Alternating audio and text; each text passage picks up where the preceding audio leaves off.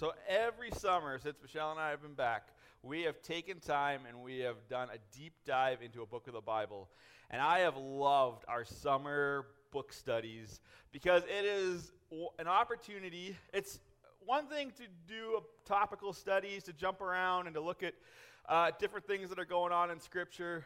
But it's another thing to do a book study because sometimes you miss certain topics. Sometimes you just don't think about talking about something. Sometimes there's things that just aren't pertinent at the time. But a book study forces you to go through chapter by chapter, verse by verse, and deal with absolutely everything the biblical writer decided we needed to talk about. And it's interesting because I don't get a lot of emails at all from the church. But the first book study we did, we're coming to the end of Colossians, and I kind of skipped over a bit of Scripture because we were kind of crunched for time, and I wanted to get to a certain passage. And so I skipped over this passage, and it was one of the few nasty emails I got because somebody was really upset. They were really excited for me to unpack this portion of Colossians, and I just skipped it. I was just like, nope, that is not time. So as much as I like not getting nasty emails, that's really nice, I secretly hope inside that you're not saying a bunch of nasty things behind me and not letting me know about it. I'd rather get the email, okay? Just throw that out there. If you got complaints, I like the email. At least I know where we stand. If you're telling everybody else about my issues, that's a problem. But and I'm really excited to do Ephesians this morning. And so we're not going to do chapter 1 this morning. We're actually going to set the foundation for the whole series. We're going to look at Paul, we're going to look at Ephesus, and we're going to look at why these are two significant people in the course of history, in the course of church history particularly. And we're going to dive in and see what can we draw from just the history of what is happening in this book, what is happening in this situation. And it's going to spearhead us, launch us into the next 6 weeks as we do this deep dive of the book of Ephesians. Now, Ephesians is a book that I spend a lot of time with. I like a lot of what Paul has to say in this book. It is one of Paul's later books. As you read through the letters of Paul, whether you realize it or not, Paul's theology is growing. He's getting older. He's getting wiser. He's really starting to step into this fatherly role for each and every one of the churches. And so Ephesians is one of these books where he has this very fatherly, big picture, meditative approach to writing and teaching. And so that is the heart of Ephesians. So as we go through it, it's not a book about, he's not banging on the people. He's not coming at them full force with a hammer, but he's actually presenting theology. He's presenting everything he wants to teach them in a way for them to think about it and meditate on it and let it get soaked in. And so as we go through each chapter, I invite you to meditate on the words that we study, the words that Paul has written, and just really get it soaked in to the person, into your person. So Ephesus. Ephesus was kind of a big deal. Ephesus was the third largest city in the Roman Empire. Had a population of 250,000 people. Now that day, that's a monstrous city.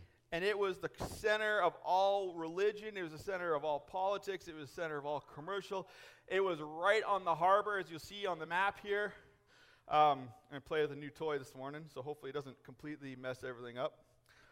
So if you can't see it, here's Ephesus right here. So it's right on the harbor. You see, this is a map of Paul's second missionary journey. It's right in the heart. There's a bunch of cities all around it.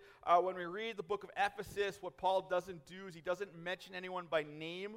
And that's probably because the book to the Ephesians, or the letter of the Ephesians, was meant to circulate to all the smaller towns. It wasn't just meant to stay there. It was meant to go to lots of different churches, lots of different communities, because Ephesus was such a major part of the Roman province, Asia Minor. As you look at that map, are there any names in particular that stand out to you? Any cities that are like, oh, hey, that's where that was? You see Corinth up there. Laodicea, which is mentioned in Revelation. Thessalonica is way up north there. Philippi is right by it. Anyways, so there's the map. I can mark it up all day if I wanted to, but I wanted to show you where Ephesus was kind of situated. It's pretty central in this part of the world, and like I said, it's a major part of Roman life, Roman trade. The other really interesting thing is, because Ephesus was such a major center of the populace, such a major part of commercialism and everything, Ephesus is known for some of the most marquee buildings in the Roman world. There are some really fantastic structures that they were able to build at that time with their limited technologies, and one of those was this theater in Ephesus. So it's built in the side of a mountain. They can seat 25,000 people in that theater. That is a big theater for that day. By comparison, good old Wrigley Field in Chicago seats 41,000 people. In our modern technology and steel and everything that we can do, 41,000, and that is the theater in Ephesus beside it. It's huge. That is a big structure, and it was something to behold. It was something to see. The stage, you kind of see in the back here, the stage had like back rooms, and it was crazy. It was unbelievable. It was such an architectural feat that historians are looking at this still today, like, this is unbelievable what they were able to pull off. And one of the most, and because Ephesus is so central, it's so important, so powerful, so influential, that Paul spent a number of years there. He spent between 2 and 3 years there ministering, establishing the church, establishing the believers there. He sent Timothy there to pastor the church because he was so worried about it. It's such an important place to have great Christian influence that he sent his Son in the Spirit to watch over, to teach, to guard this church, to make sure it continued to be healthy, continued to be strong. And later we would read that actually the Apostle John would spend a large amount of time there as well, encouraging Timothy, working alongside him, planning more communities. So 3 major players in the early church all found their way through Ephesus, establishing the church, building it up, encouraging it. So this is important. This is an important place, and probably the reason why everything that Paul says in Ephesians is so important. It is a massive contribution to the message and the theme of Scripture. Paul did not take this letter lightly, which is a good segue to Paul himself. If you are new to Scripture, if you're new to the Bible, you don't know much about Paul, there's 27 books in the New Testament. Paul wrote between 13 and 14 of them. There's one that we're not entirely sure if Paul wrote it or not, but he definitely wrote 13 of the 27. Almost half of the New Testament was penned by Paul, or at the very least, Paul dictated it and somebody wrote it for him. So that is a major, major player in everything that we believe comes from this man. But Paul was not always super apostle, helpful encourager of the church. We read in Acts 8, his name was actually Saul in the beginning. The Pharisees and the Sadducees have just killed a man by the name of Stephen, the first martyr, the first man to die on behalf of the gospel. Saul was there, witnessed it. He says that he completely agreed with the killing of Stephen. A great wave of persecution began that day, sweeping over the church in Jerusalem, and all believers except the apostles were scattered through the regions of Judea and Samaria. Some devout men came and buried Stephen in the morning, but Saul was going everywhere to destroy the church. He went from house to house, dragging out both men and women to throw them into prison. Okay, I'm being serious. This is the same guy who wrote half the New Testament. Starts off going into people's houses, finding devout Christians, dragging them out to throw them into prison. Good start to your church ministry, Saul. This is awesome. Jesus, are you sure you got the right guy? Like, is this really the guy that you want to use? But because his zeal and his determination and this passion that he has is because he's a Pharisee. He's well learned. He can teach the Scripture. He's got the entire Old Testament memorized verse by verse. Like, he has got it all nailed. He knows his stuff. He's just a little misguided. And then we read in Acts 9, he's on his way to Damascus to continue his rampage of the church. It says, meanwhile, Saul was uttering threats with every breath and was eager to kill the Lord's followers. Now he's evolved. He's not just throwing them in prison. He wants to kill these followers of Jesus. So he went to the high priest. He requested letters addressed to the synagogues in Damascus, asking for their cooperation in the arrest of any followers of the way he found there. He wanted to bring them, both men and women, back to Jerusalem in chains. As he was approaching Damascus on this mission, a light from heaven suddenly shone down around him. He fell to the ground and heard a voice saying to him, Saul, Saul, why are you persecuting me? Who are you, Lord? Saul asked, and the voice replied, I am Jesus, the one you're persecuting. Now get up, go into the city, and you will be told what to do. The men with Saul stood speechless, for they heard the sound of someone's voice, but saw no one. Saul picked himself up off the ground, but when he opened his eyes, he was blind. So his companions led him by hand to Damascus. He remained there blind for 3 days and did not eat or drink. So this is Saul's conversion experience. He's on his way to Damascus. He's got permission from the high priest to throw everyone in chains he finds and haul them back to Jerusalem to be prosecuted. And he meets Jesus. And Jesus asks him, why are you persecuting me? And he recognizes right away that this is not just some random experience. He knows this is from God. Because you read through the Old Testament, the messengers of God often came in bright light. They were impressive. They were terrifying. Angels often came and said, the first thing they said was, do not be afraid, because of their presence, because of who they were. And so Saul recognizes that whoever he's talking to is from God.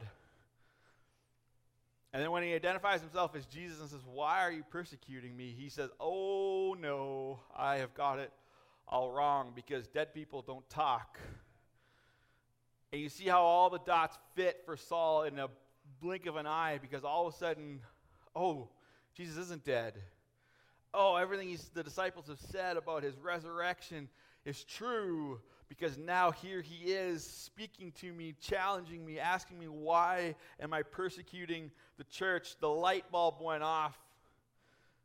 And he's like, ah! So he goes to Damascus.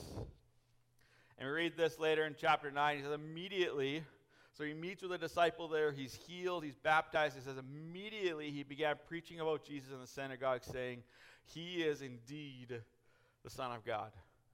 What a switch. Boom. He goes from uttering threats, muttering, wanting to kill every last Christian that he can find, hauling them in chains to Jerusalem, to completely flipping on his head, going into the Jewish synagogues and saying, actually, Jesus, he is the Son of God. He is everything the disciples have said he is. He is everything he said he was. We really need to start taking this seriously. After this, Saul would go on to go lead on, as we saw, 3 separate missionary journeys. He would plant churches. He would mentor important pastors all throughout church history. We know Timothy. We know Titus. Peter himself in his letter would mention that Paul, even though they may not have interacted a whole lot, recognized the fact that Paul was a great teacher and had influenced Peter in his thinking and in his letter that he wrote. Paul would become the great theologian. He'd become the great apostle. He would do amazing and wondrous things for the Lord, epitomized by the fact that about 48%, like I said, 13 of the 27 books of the New Testament, forever immortalized. As long as the Bible is printed, we have those letters from Paul written to each and every one of those churches. His words, his teachings, immortalized. And we all look at him like, yep, Paul had it figured out. That I want to be like Paul. Probably not the early part.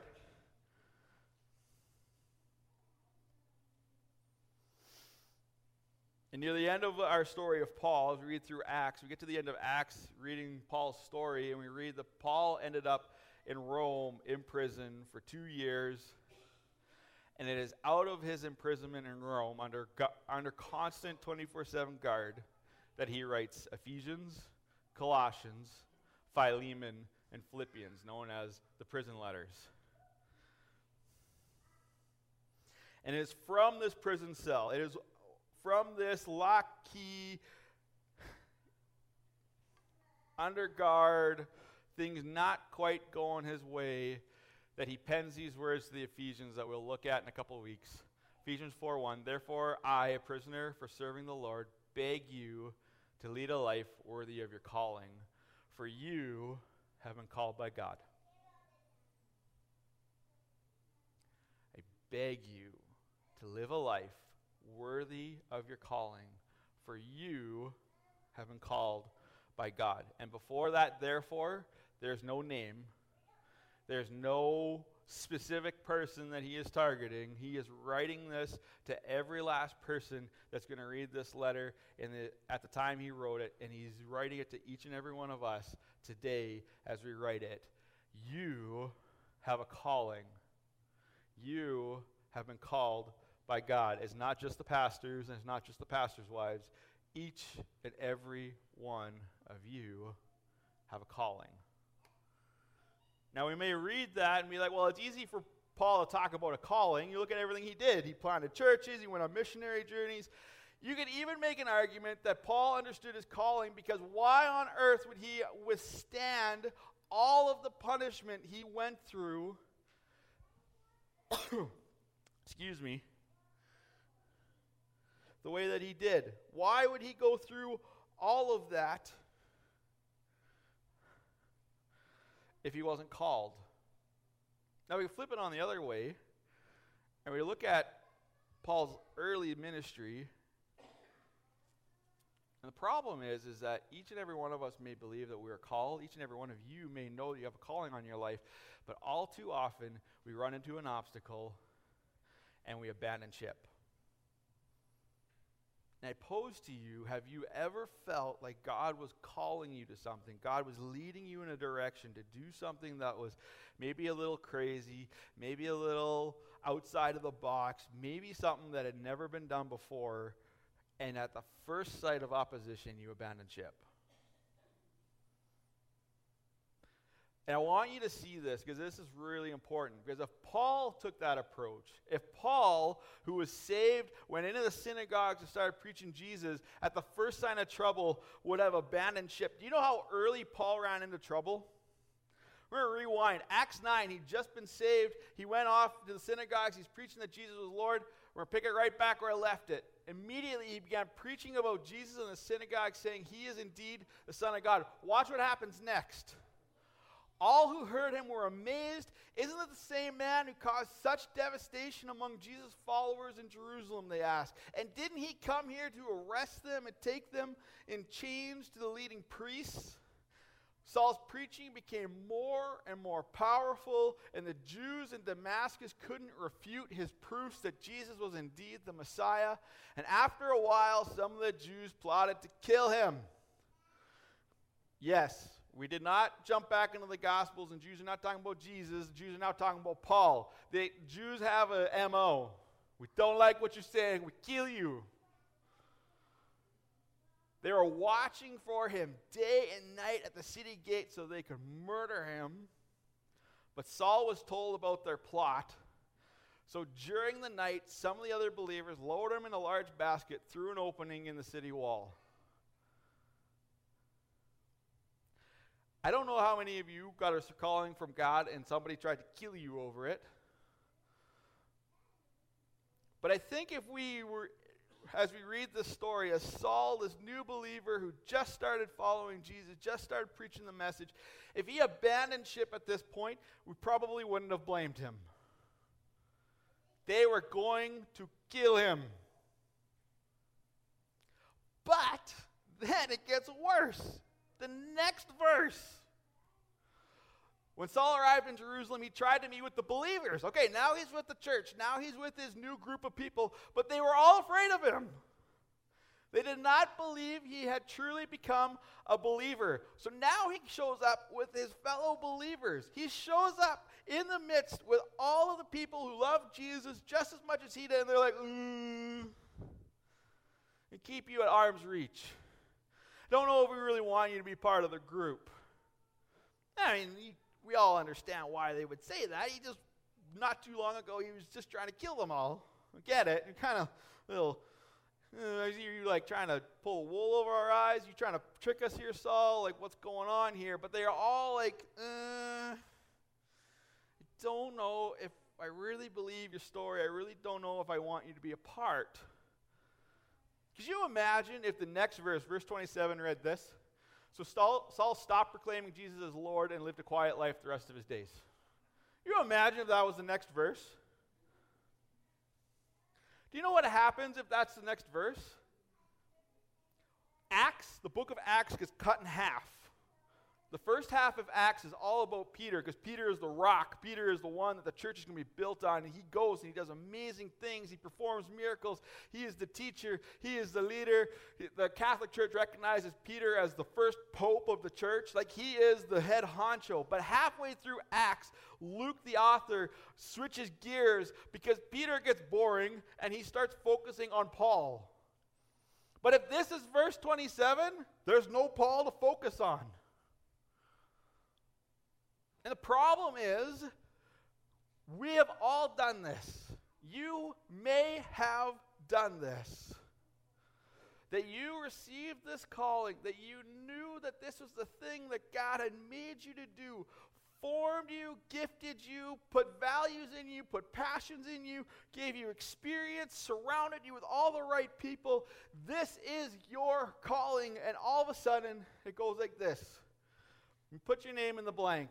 You can actually do it in the app. There's actually a blank there. You put your name in it. Received a call from God, but the first sign of opposition went back to living a quiet, normal life. Received a call from God, and the first sign of opposition went back to living a normal, quiet life, because normal is safe. Quiet is safe. Quiet doesn't draw attention to us. Quiet doesn't cause any problems. We just go back to being quiet. And the problem is how many great and marvelous things have you missed out on because this is your story? How many blessings have you missed out on? How many great and marvelous people have missed out on what you have to offer and the great things that you could accomplish because you allowed a little opposition. And I mean a little opposition to get in the way and derail the thing that God had put in your heart to do, that only you could do with the passion and the ability and the efficiency that you could bring to such a calling. And I think the problem is that we need a slightly different perspective. Because we perceive opposition as God saying no. We perceive a negative comment. We perceive a little hesitancy from somebody we trust. We perceive an insult. We perceive these things as God stepping in, closing the door, saying, this is not the thing you were called to do, and that's simply not the case. This is the reason all throughout Scripture, the apostles, especially in the New Testament, the apostles would step up right to the churches and say things like this. Look what James says to his church. Dear brothers and sisters, when troubles come of any kind come your way, consider it an opportunity for great joy. Yay! Someone's not letting me do what I want to do. Yay! Someone is getting in my... Yay! I have an obstacle that seems impossible to overcome. Yay! For you know that when your faith is tested, your endurance has a chance to grow. So let it grow. For when your endurance is fully developed, you will be perfect and complete, needing nothing. A little later on in chapter 1, James says this: God blesses those who patiently endure testing and temptation. Afterward, they will receive a crown of life that God has promised to those who love him. James, Paul, Peter, John, the author of Hebrews, they all say it at some point. They all encourage. Even Luke writes it in Acts and in his gospel that when hardship comes, consider it joy. Consider it a good thing because God is going to do amazing things, formative things through the trial. You can either see the obstacle, the negative comments, and the things that get in our way as stop what you're doing, or you can see it as an opportunity to grow, get better, get refined, and step into your calling more. And when you take that approach and recognize that opposition is not a bad thing, it's actually a tool God uses us to refine us, then you read this passage from Paul about everything he went through. It's like, oh, that makes sense. 5 times the Jewish leader gave me 39 lashes. I could stop right there. The first time, I'm out. I don't know if I would have survived the first time. He went through it 5 times and lived through all 5. You just imagine what Paul's body looked like.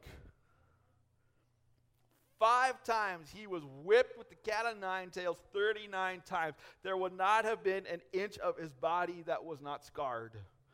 Anytime you go into like a stained glass cathedral and Paul is all like, perfectly put together, that's bull. Paul was not looking good because this was awful. This was a terrible thing that Paul went through. 3 times I've been beaten with rods. Once I was stoned. Paul actually died at one point. 3 times I was shipwrecked. Once I spent a whole night and a day adrift at sea. He wasn't even in a ship. He was on a piece of driftwood for a night and a day. I have traveled on many long journeys. I have faced danger from rivers and from robbers. I have faced danger from my own people, from the Jews, as well as from the Gentiles. I have faced dangers in the cities, in the deserts, on the seas. I have faced danger from men who claim to be believers but are not. I have worked hard and long, enduring many sleepless nights. I have been hungry and thirsty and have often gone without food. I have shivered in the cold without enough clothing to keep me warm. Then, besides all of this, I have the daily burden of my concern for all the churches. Anybody who had a right to sign a resignation letter because of unfit work conditions, it was Paul. But Paul did not see opposition as a time to quit. He did not see these things as an opportunity, as God saying, maybe it's time to stop. He saw it as him stepping into the calling because he knew that we have a spiritual enemy that is constantly at work trying to derail our calling so that we live empty, purposeless, less than fulfilling lives and wonder all of our days, what are we missing? And I want to close with this. I'm going to take this different perspective look and kind of flip it on its head. Acts 25. So we're getting to the end of Paul's missionary journey. See what I got? Okay, yeah. We get to the end of Paul's missionary journey. He is in, I can't even remember where he is at this time. He's in jail. He is before the Roman governor at the time. And he is making his case to the Roman governor to be released. He's saying, this is what I've done. And you're getting Pastor Matt's version. I'm not writing it all because there's a bunch of chapters. We're not going through it all. Acts 25, he's standing before the governor, and he recognizes that even though he's making his case really well, the governor is not going to let him go because the governor wants to do the Jews a favor and release him into their hands so they can. And so Paul is a Roman citizen, and what Roman citizens had the legal right to do is take their case right to Caesar. And he's getting to the end, and he's like, I make my appeal to Caesar. And the governor's like, okay, that's your right. And he calls in the king at the time, the king over the Jews, and he hears the case. And by the end of chapter 26, there's 3 or 4 people that have heard the case of Paul, and they all get together, and they're like, you know what? If he hadn't made his appeal to Caesar, we'd let him go.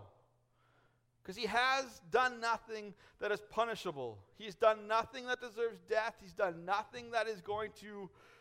There's no good reason for us to keep him here. We should just let him go. But because he's made his appeal to Caesar, we need to keep him under lock and key. After that, Paul would be taken by guard onto a ship. They'd be on this ship for months. And near the end, they get shipwrecked. They run out of food for 14 days. They end up on an island with a group of natives. He gets bitten by a viper that's supposed to kill him. Eventually, they winter in this island. They get back on the boat. They end up in Rome, and he's thrown into, because he's a Roman citizen, he didn't actually have to endure the prisons that everybody else had to. He actually got to rent a home, but he was under 24-hour guard. There's always a soldier watching him, keep monitoring him, so that he wouldn't flee or try to get away or do anything. And you think about it, if you had, sometimes you can look at that story and be like, Paul, if you hadn't made that appeal, you would have been free. You would have been able to continue to do more missionary journeys. You could have continued to plant more churches. You could have continued to do great and amazing things. Why did you ever make that appeal to Caesar? You just derailed your whole ministry. That's what we could, because if we take this approach that obstacles and objections are bad things, then the boat ride and the guard and the jail time and everything just seems like all bad. It looks like something to avoid. And if you're honest with yourself, that is often how you approach objections and obstacles, and you see them as things to be avoided. But I'm going to change the perspective just a little bit. Because Paul made an appeal to Caesar, he got a completely paid for Roman security detail. His own people were constantly trying to find ways to kill him, and now they couldn't because he was under Roman guard. He got his own security detail paid for by the government. Sweet. That boat that he traveled on, he didn't have to buy the ticket. The government paid for him to sail to Rome. The trip didn't go well, but he didn't have to pay for it. That ship, I'm sure he would have rather flown first class. Actually, the ship ride was so bad, he probably would have rode in the baggage claim of the plane. It would have been a better experience than what he got on the ship. But he's still on the ship, and he's on it for free. They have to feed him because he's a Roman citizen. They have to take care of him. They have to make sure he lives. And then he gets to Rome, gets to live 2 years in one of the most beautiful cities in the Roman Empire, because Caesar would not allow Rome to fall in. I mean, there were parts of Rome that were not so good, but he's in a good part of Rome, and he gets to live stress-free, 24/7 security detail with him 2 years. Acts actually says that he was able to do ministry unhindered because of his Roman status. And at the end of it all, he got to tell the gospel to the most powerful man in the world, all because he made his appeal to Caesar. If you look at the story that way, that's a way better spin than the way that Luke tells it. Luke tells it, Paul almost died multiple times. Paul's looking at it, I got to talk to Caesar. And Caesar's paying for it. Sweet!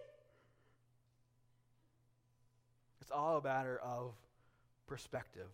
It's all a matter of how you spin it. Yes, Paul went through some really crummy things, but each and every stripe he took, each and every beating, each and every bad word, insult, obstacle he ran into, he took them as an opportunity to be refined, to be better, and to step into his calling more and more so that he could be the man that God had called him to be. So I put it to you again, therefore, this beaten, broken prisoner, writing to the Ephesians, writing to the believers in Ephesus, and writing to you and me, I beg you to lead a life worthy of your calling, for you, and you, and you, and you, and you have been called by God. And the question is, what is your calling, and what does it mean to live a life worthy of your calling? And I invite you to join us for the next 6 weeks as we're going to take time to go into Ephesians, and we're going to find out. I'm going to get the worship team to come on up. I'm going to pray. Father God, I thank you. I thank you for Paul's example. I thank you for the Apostle Paul, that he didn't give up. He didn't take opposition as an opportunity to run and hide and escape what was coming, but he saw it as it was, an opportunity to grow, an opportunity to be refined, an opportunity to trust you more, to learn from you more, to allow your Holy Spirit to be his strength when he felt weak. And so, God, I pray that we would follow in the example. And for the next 6 weeks, as we dive into Ephesians and we dive into this letter written from a father's heart, that we would ask that question, God, what are you calling me to? And that we would read the book of Ephesians as an opportunity to step into a life worthy of that calling. God, what are you calling us to? And what are the obstacles that are meant to refine us and make us into the men and women to accomplish that calling in a way that only we can? God, we're excited for what you're going to say to us as we go through Ephesians. We thank you for your word, and we thank you for the examples like Paul, that we can imitate them as they sought to imitate you, Lord Jesus. Because as we go, Holy Spirit, we invite you in this place one more time as we sing our worship team. We pray this in your mighty name. Amen.